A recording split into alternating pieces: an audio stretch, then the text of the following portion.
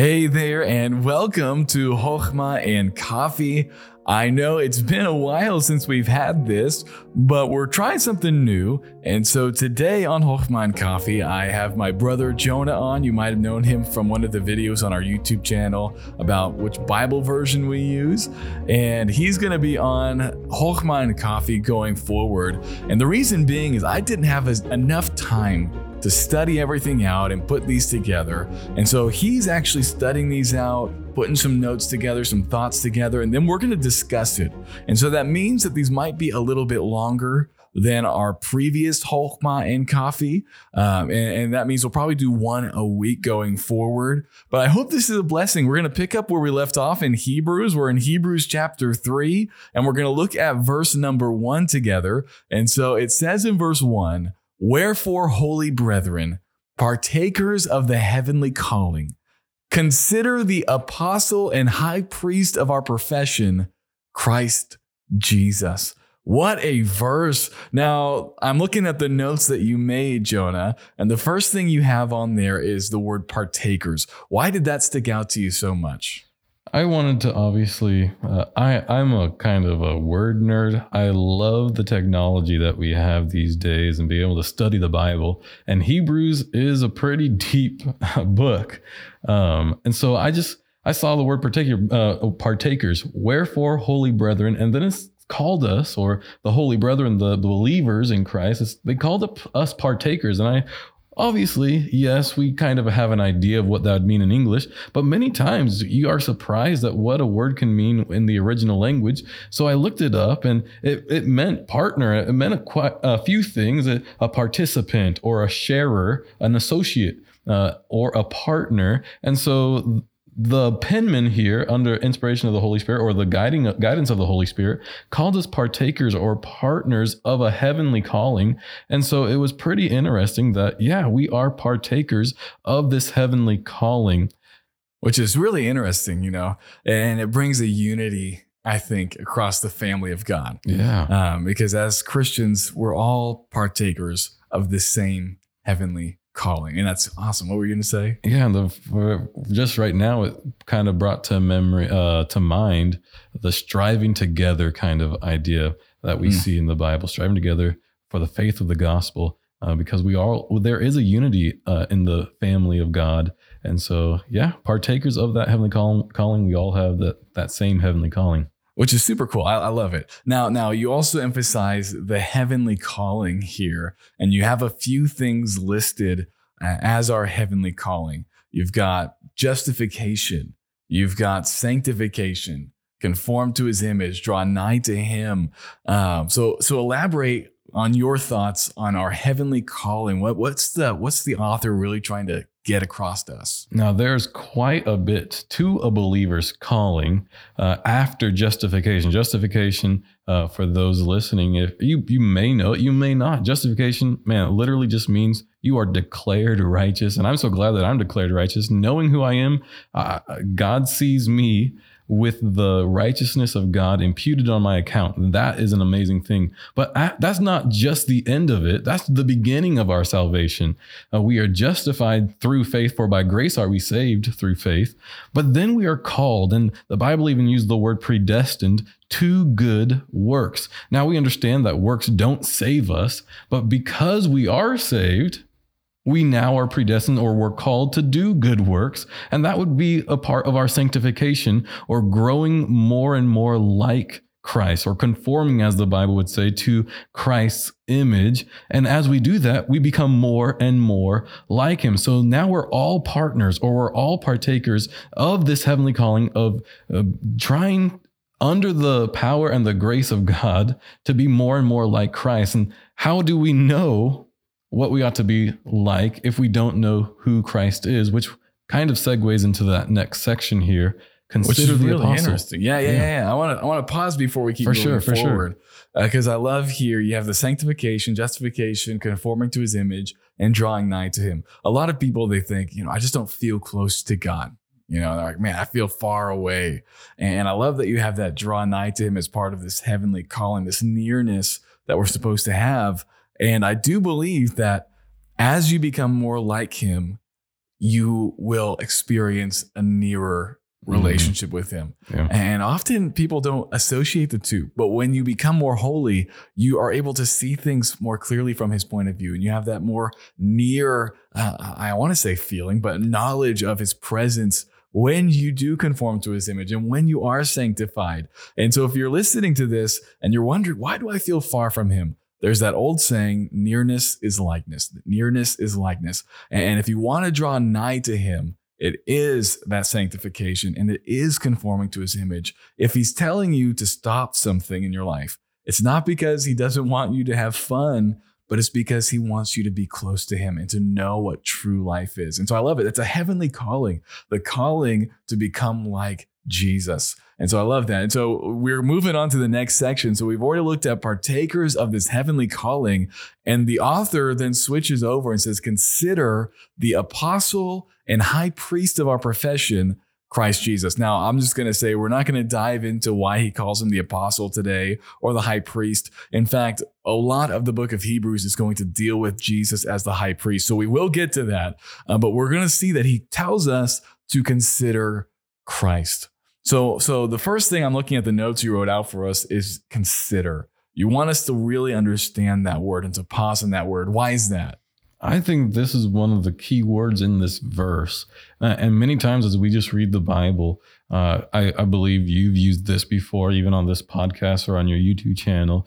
We try to read through the Bible. Maybe some people have read through the Bible in a year, or I know certain people do 66 books in 66 days, and that's just a lot of reading. And that's good, but not necessarily just try to read through the Bible. Let the Bible get in you and go through you as well. And many times when we read verses like this, consider the apostle and high priest of our profession, Jesus Christ. And we just keep on going. We don't even necessarily take time to understand what we just read. Consider. It literally means observe fully.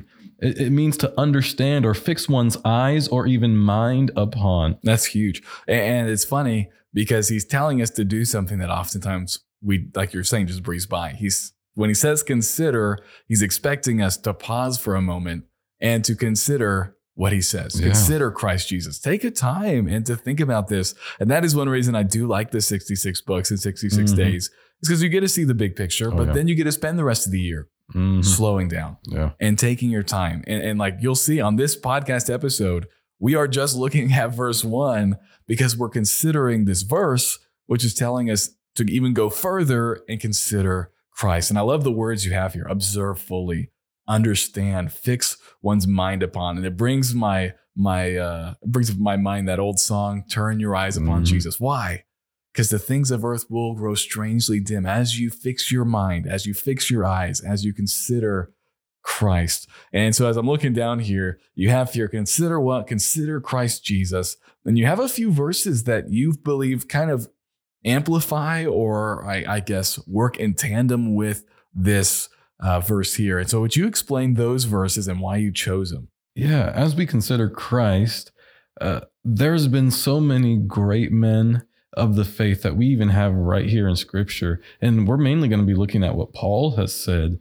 And he wanted to consider Christ himself. In Philippians chapter 3, verse 10, it says, Paul said that I may know, and this isn't this is a paraphrase. So if you're reading Philippians 3:10, it doesn't say Paul said, but he said that I may know him, Christ, and the power of his resurrection. Yeah. And that, I love that verse. We don't necessarily, and I believe at some points in our lives, thinking about the resurrection, we are floored at the power it took to rise from the dead on one's own. I even heard this from someone else, and this just came to my mind.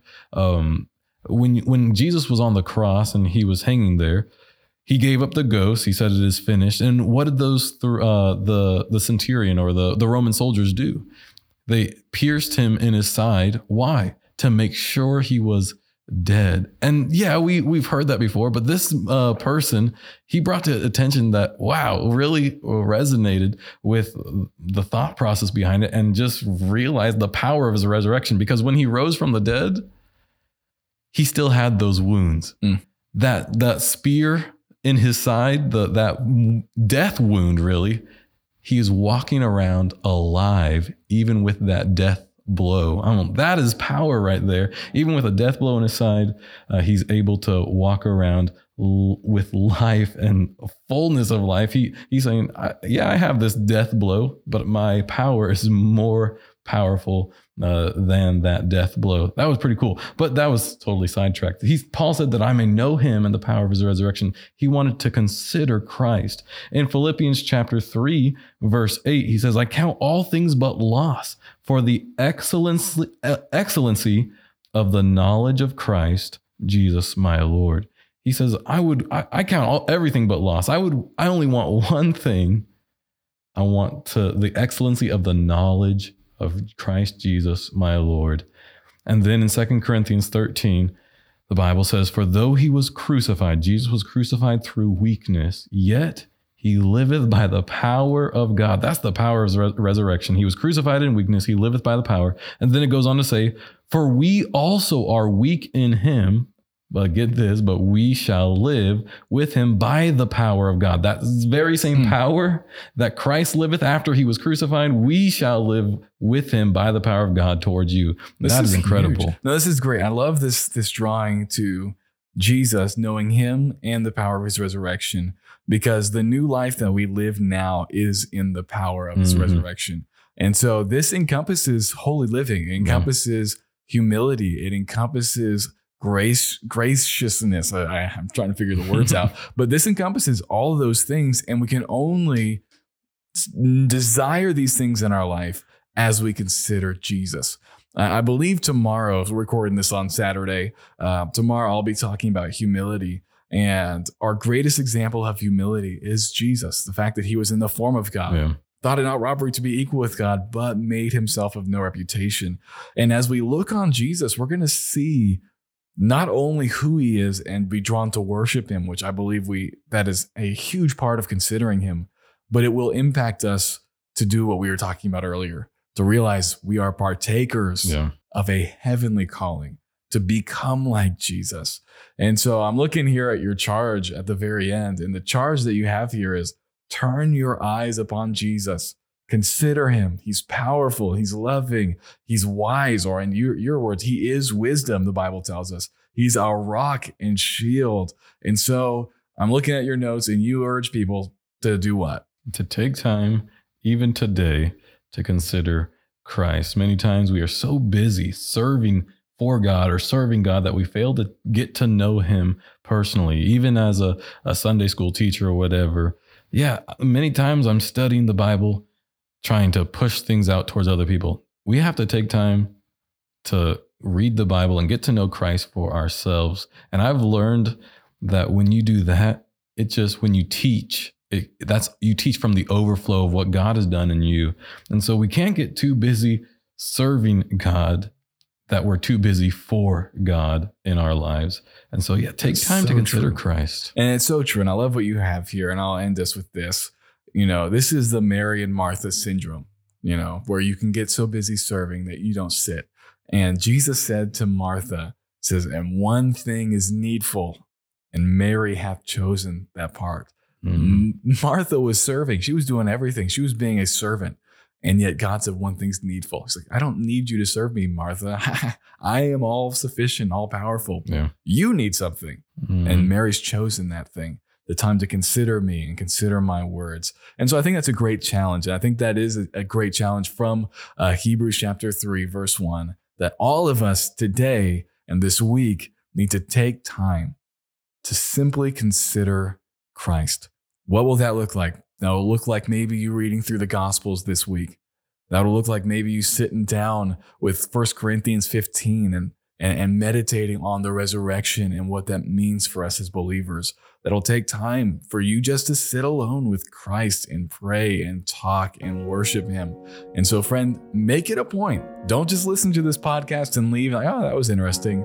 Make it a point to take God's word and don't just be a hearer, but be a doer of the word. And so that concludes our first episode together here in Hebrews chapter 3. Thanks, Jonah, for coming on with us. Yeah, and I'm excited for next week. Yeah.